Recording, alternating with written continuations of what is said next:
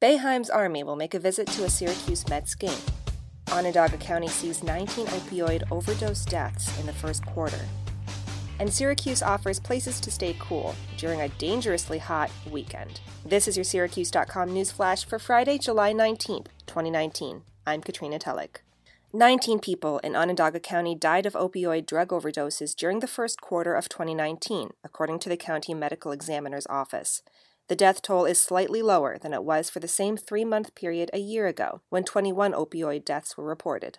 Opioid drugs include fentanyl, heroin, and prescription painkillers such as oxycodone. Of the 19 deaths, 13 involved fentanyl, a synthetic drug about 50 times more potent than heroin that has become the leading cause of overdoses nationwide. Fentanyl is a painkiller commonly used in hospital operating rooms. An illicit version of the drug made in Mexico and China is being mixed with heroin and other drugs by drug dealers nationwide. The county reported 101 opioid deaths in 2018, up from 91 in 2017. And Boeheim's Army will take a break from training to meet its fans at a Syracuse Mets game. The group of former Syracuse basketball players who are playing in the upcoming competition, the basketball tournament, will be at NBT Bank Stadium on Tuesday when the Mets host the Indianapolis Indians for a 6:35 p.m. game. Boeheim's Army features former Syracuse basketball players Brandon Trish, Eric Devendorf, Hakeem Warwick, Daryl Watkins, and more, plus former Xavier basketball star Jordan Crawford. The players will throw out the first pitches before the game, and the team will then sign autographs on the concourse from 6:45 to 7:45 during the game. The basketball tournament is an annual 5-on-5 single-elimination basketball tournament where 64 teams play for a prize of $2 million.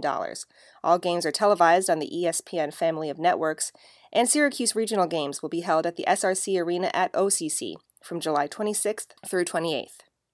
And the National Weather Service has extended a hot weather alert to include central New York on Friday and Saturday. The heat index could surpass 100 degrees on both days and possibly reach 110 degrees on Saturday afternoon. So, Syracuse Mayor Ben Walsh is encouraging residents to take advantage of several air-conditioned community centers or city pools to stay cool as temperatures creep above 100 degrees this weekend. In Syracuse, the Magnarelli Center on Grant Boulevard and the Cecil Community Center on West Seneca Turnpike will be open from noon to 8 p.m. on Saturday.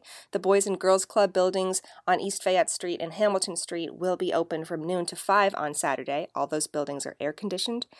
Other locations to keep cool include public places like libraries or malls, but the city has 8 public pools that will be open on Friday and Saturday. You can find their hours on Syracuse.com, and city and county officials are also advising people to drink a lot of water, stay out of the sun, and check on friends and neighbors, especially those who are elderly or otherwise more vulnerable to high heat.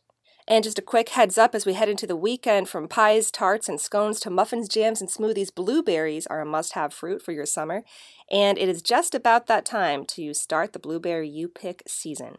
Picking usually starts in mid-July and continues into early August depending on weather conditions, but Syracuse.com has a full list along with availability and hours for farms and businesses where you can pick your own blueberries. And Critz Farms Brewing and Cider Company in Cazenovia will celebrate the end of the harvest with its 8th annual Blueberry Jam on Saturday, August 3rd from noon to 10 p.m.